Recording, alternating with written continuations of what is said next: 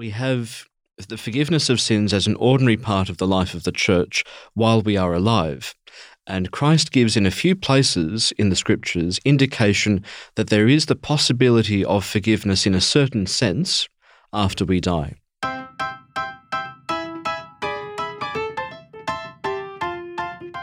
Welcome to another episode of This Catholic Life. Conversations about life's ups and downs, big and small, how we deal with every situation imaginable, whatever life throws at us, but still manage to be sensible, practical, and joyful.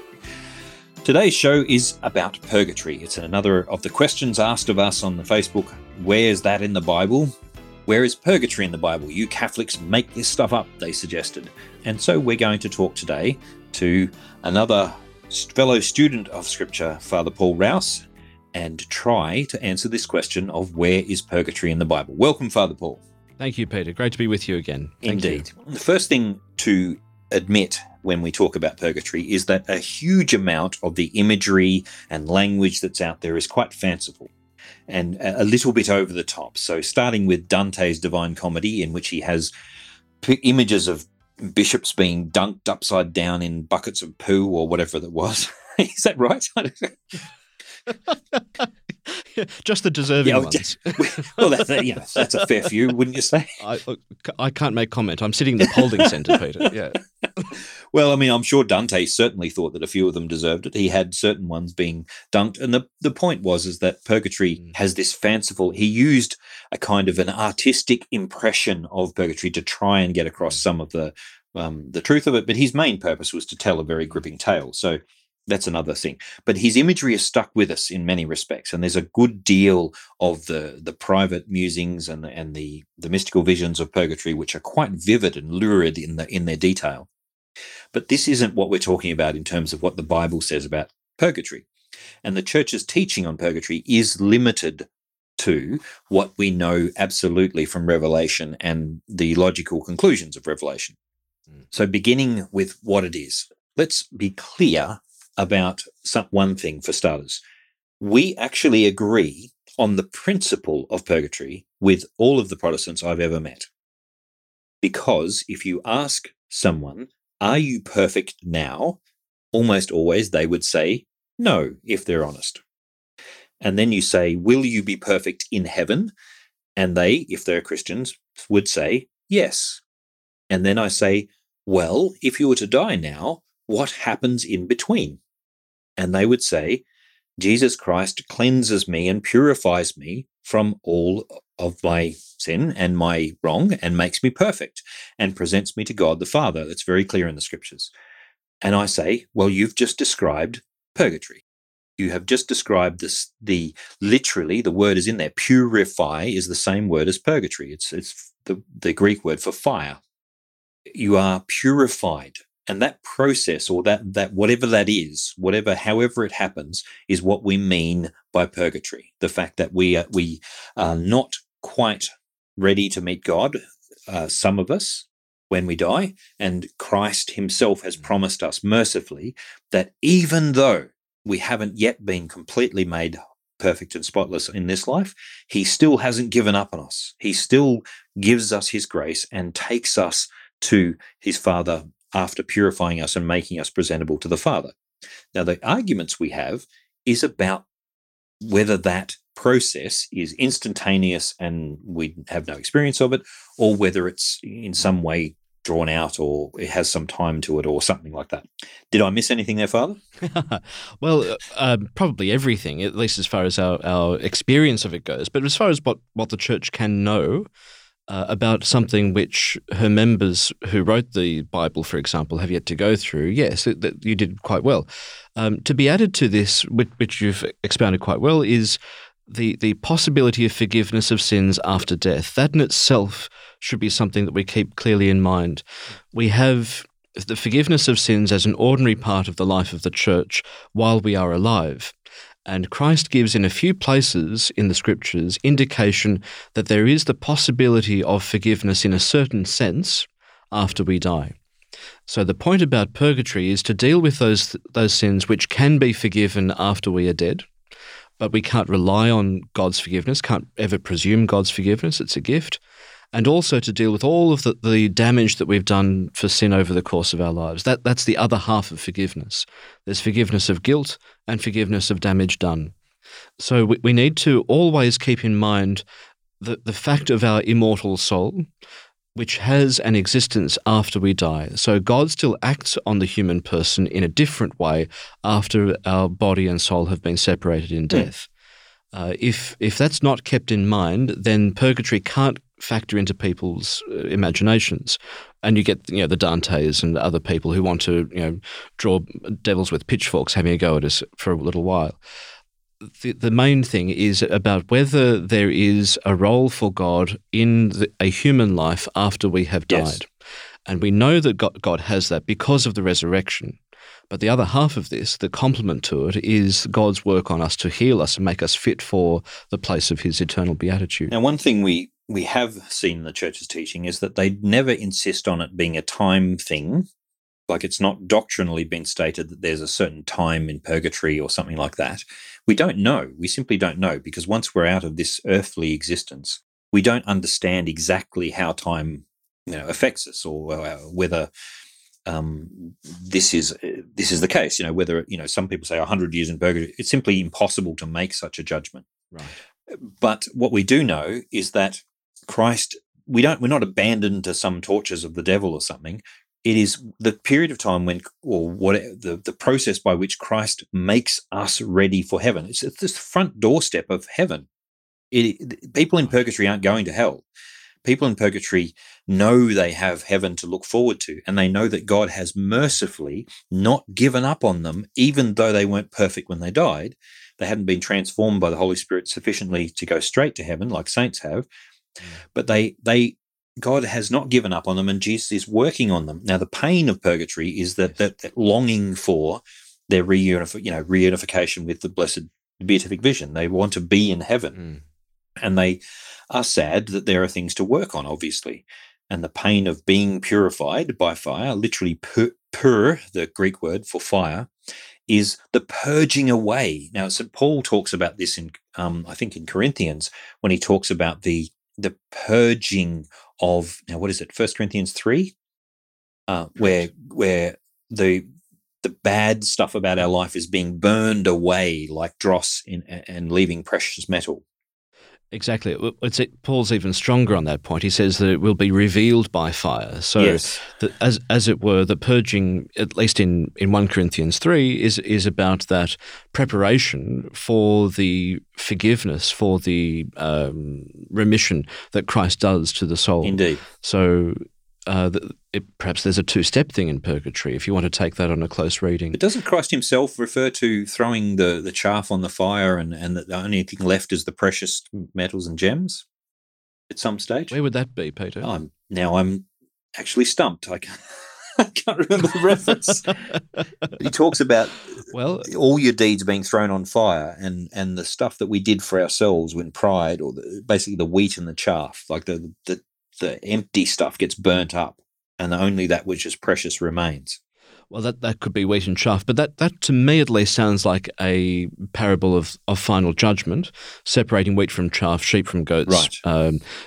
Dominicans from the rest of the world. Go on. Just a little bit of parochialism, never mind me. I'll just go sit in my Dominican corner with my summa. Don't start me on Dominican jokes, yeah. Okay. Yes, complete this sentence. How many Dominicans does it take to change a light bulb? Oh dear. Go ahead. I don't know. I'm hoping you remember the punchline. Oh. Yeah. No, we could probably delete that bit. It's something about one and the rest of them to discuss angels or pinheads or something like that. I don't know. Yes, exactly. Yes. Right, back to it. I'm sorry. So Christ certainly speaks about forgiveness in the age to come when he refers to the sin against the Holy Spirit. So he says that someone who sins against the Holy Spirit will not be forgiven either in this age or in the age to come. Now, it's an interesting distinction the Lord makes there between the places or times or ages when forgiveness of sins will happen. Forgiveness happens in this life while we have breath, while we carry on with our lives, and forgiveness can happen after we die. Right. So we need to have a founded hope that those who have died in unusual circumstances, those who have a past which has not yet been atoned for through the ordinary sacramental means, have hope of heaven because they have been caught short. We often pray pray against a sudden and unprovided death, but purgatory can help us to be reassured that God intends our salvation, God intends our eternal life, and works on our souls even when we think that we're completely done for. Right. I mean, the idea of purification by fire is not a new one. We see it in Malachi 3 as well, where God talks about purifying fire, like precious metals being purified. We also see it in the Psalms going through fire and water in Psalm 66. So there's a fair bit of referencing. St. Peter uses it in 1 Peter 1, 7, I think, where he's referring to testing of gold, refining gold. Yes, there's also the prophet who receives the burning hot coal on his lips. Isaiah 6, yes. Isaiah, exactly. So he is prepared for the delivery of the prophecy of the word by having his lips purged, which had been put to bad purposes before that point. Indeed. The purging is preparatory. It's not just about, shall we say, penance, strictly speaking. We talk about purges these days, Father. I mean, and now it's become a secular use of the word purge, usually in terms of diet or something like that. I'm purging. And so they have a very pure diet, and it ends up flushing all toxins and things out of their body, and it brings them into a state of, greater health. So in some senses, there's still that sense there. Yes, exactly. To get rid of the things that really would keep us out of our proper state. We do speak of purging, I'm afraid, when it comes to, say, redundancies or restructurings in employment. That too, perhaps in one view of it, is all about making the company do what it's supposed to be doing. Indeed. Core business and so forth. Unfortunately, it's not so great for those people being burned. No, purgatory's not comfortable. No, and this is it. I mean, the difference from my point of view, certainly from the Brethren/Lutheran point of view, different to Catholics, is forensic justification. So Catholics see our sanctification as something that happens as a process. When I receive Christ in baptism, when I receive Christ in terms of my intention to be in Christ's kingdom, I don't instantly become a great person. I don't instantly become a pure person. I still struggle with all the things I struggled with. And now the difference is I have God's grace in that struggle. And we believe that when we work with the Holy Spirit, when we cooperate with grace, that this grace transforms us into greater and greater image of the Son of God. And unfortunately, some of us will not have reached that perfection by the time we die. We won't have allowed the Holy Spirit to totally transform us by that stage. But God has simply said, I'm not giving up on you. If you are within my grace, in the state of grace, I am not giving up on you. I'm going to continue to work on you and bring you to my Father, as I always wanted to do. And the only way to avoid this is to not want it, is to deliberately speak against it. Indeed. And to return to your good point about forensic justification there, I mean, most Catholics would look at you strangely and wonder if that was an ingredient in a shampoo or something. It is so wrong because it merely says that all that God does is pronounce a word over us, like a sentence. Yes. You are now justified. You are now in relationship with me. But yes, the life of grace, we know from our own experience, has contours. It has moments of great growth, which we can't attribute to ourselves and our own efforts. So these things come to us because God is working in our life. So the working of grace in our life means that forensic justification, that mere pronouncement over us that we have been made justified, is not an adequate account. We need more than that in order to account for everything that's going on for ourselves. So that renewal also happens in purgatory. Yes, but it can happen in purgatory. It doesn't need to. This is the thing. Exactly. So I mean, we know from St. Paul in particular that the Christian life is one of constant working with God's grace in order to work out the salvation which has been begun in us. And St. Paul actually talks about his suffering contributing to this, to work out his salvation, to I complete in myself what is lacking in the suffering of Christ. It's a very controversial verse, but it's definitely talking about him participating in the salvation of Christ. Right. The other part of that then is the continuity between this life and the next. Paul talks in somewhat vague terms in a favourite passage of mine about walking now in newness of life. Well, it has that lovely sense of the resurrection about it, newness of life, but he's actually talking about the present day and age, post-baptism. Yeah. So whatever we're doing here has an effect in the life to come, and we'd be fooling ourselves if we think that we can't change things for ourselves about our future destiny. So I have a friend who was a Protestant and became a Catholic because he studied social work and he worked as a social worker. Now, that's not a story you hear every day. Indeed. But he worked as a social worker, and he said, I can't reconcile the idea that God instantly changes someone and that's the only change that ever happens. Right. That there's no future change in their life, a changed life. He says it doesn't work because I'm looking at people's lives and seeing grace work. It clearly has to be a process. God doesn't just take over our free will. God doesn't just dominate us and change us into a completely different person. Right. When we're infused with God's grace, when we respond to God's grace, it happens as a process in us. It happens in time and space. Now, that means that we need to cooperate with it. As Augustine again said, the God who made us without us will not save us without us. Mm. In other words, he won't work against our will. He won't force you to heaven. But what he will do is give you his grace, and we, over time, cooperate with that grace. And it's a gradual, sometimes painful, long process of transforming ourselves from a selfish being into one that loves God and loves neighbour in the fullest possible way. Saints are not people who were perfect. They were people who allowed God's grace to work its way in their life to the point where they don't need any more purification when they die. Mm. And this is something we should all aspire to, that we allow God's Holy Spirit to work that grace in us so that we are like Christ. And so by the time we die, we immediately are with God in the beatific vision. Mercifully, even those of us who are flawed and have held back that part of us that has not yet been, or perhaps our life was cut short, God has said, I'm not giving up on you. That's what purgatory is about. Look, and when it's told in its proper sense, it's always a merciful and good news doctrine.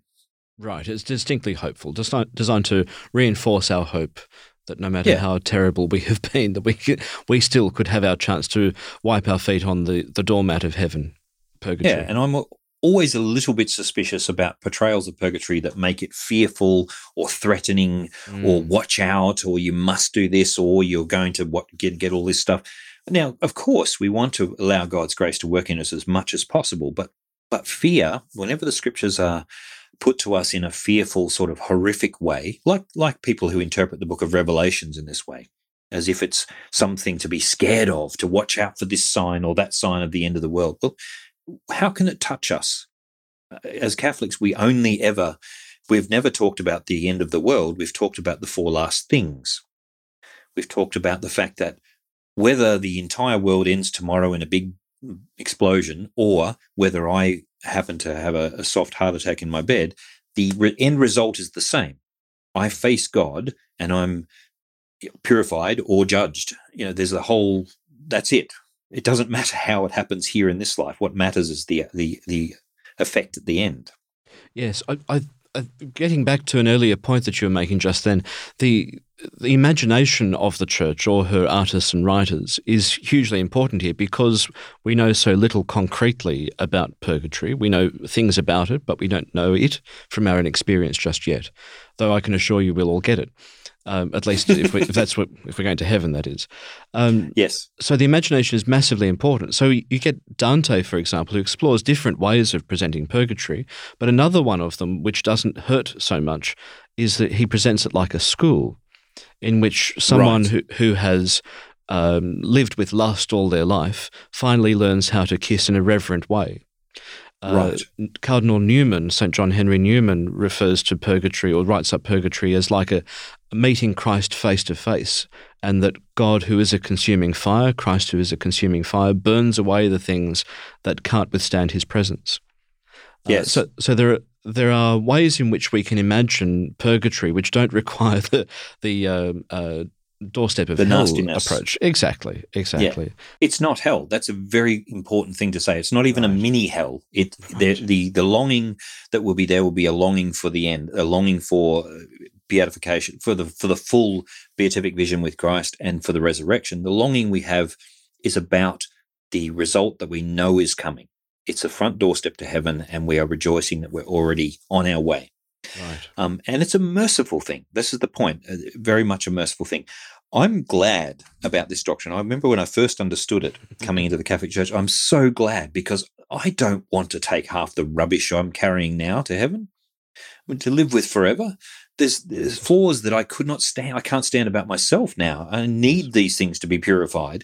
Please God, they're purified very soon by the Holy Spirit's action in my life. Please God, I let him. But I'm so grateful that even though if my feeble efforts are not enough, or if I deny God's grace in this life, he's still going to take me on and purify me for eternity. Yes. To add to that then, that there'd be also a whole host of hidden faults that we can't see with our own human eyes. We can't quite grasp the damage that we have done to other people's lives, or things that we have forgotten, things that we can't be sure of, where there's been doubt and we've been wrong in our preference for ourselves. Yes. Purgatory is the place where true justice and true love, therefore, are found. We face up to everything in our past life, but that also means taking our proper place in the forecourt of heaven, place of justice and love. I imagine that one day, please God, I do allow grace to work in my life enough that I don't need purgatory, but I imagine if I show up one day, Christ will be rolling up his sleeves saying, "This may take some time." Yes. And yet it is still an operation of justice and mercy, which leads, the end result is me in heaven. Yes, that's right. Well, if I'm in the queue after you, he'll snap his thumbs behind his overalls and say, "Time to get to work, boys." Are you suggesting that we might be each other's purgatory?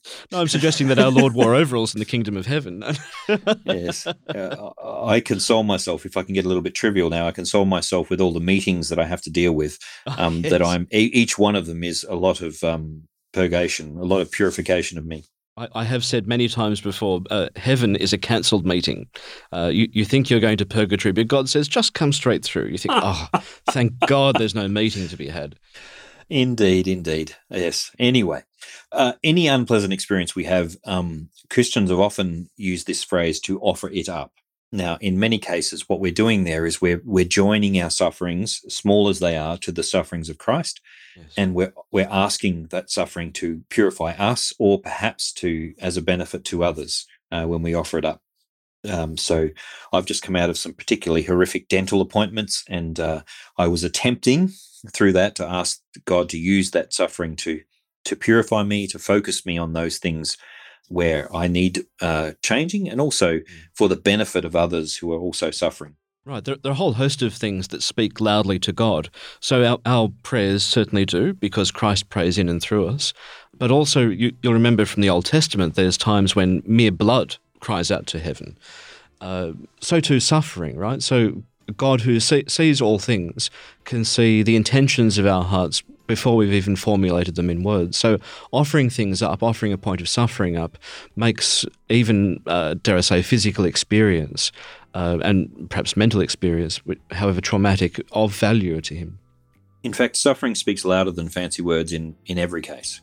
The Psalms make this very clear. So if you're listening to this and you suffer, and you find it hard to put words to your suffering, or you find it hard to put words because you don't believe God is listening to your suffering, that you think perhaps that God has done this to you, the Psalms they put in words what many of our hearts are saying, that God listens to this suffering, that he, in fact, is with you in the suffering. He's the most strong voice he hears, as Father Paul said, is the voice of pain, of suffering. And if you are oppressed, or if you're suffering, speak. And maybe your speech, as Paul says in Galatians, will be through groanings which cannot be put into words, but speak.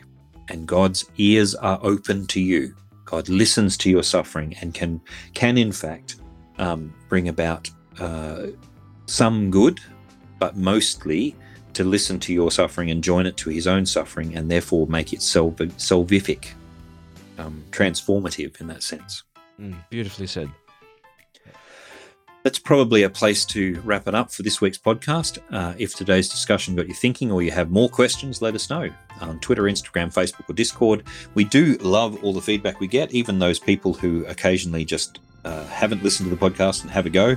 It gives us an idea for our next podcast. So if you've got some questions, we're going to continue to look at different Catholic doctrines. We'd love to hear your ideas for the podcast. Keep them coming. Write us a review on iTunes. Remember, this is a uniquely Australian Catholic podcast, and we think that's worth getting behind. We'll be back next week, but that's all for now. Thank you for listening to This Catholic Life.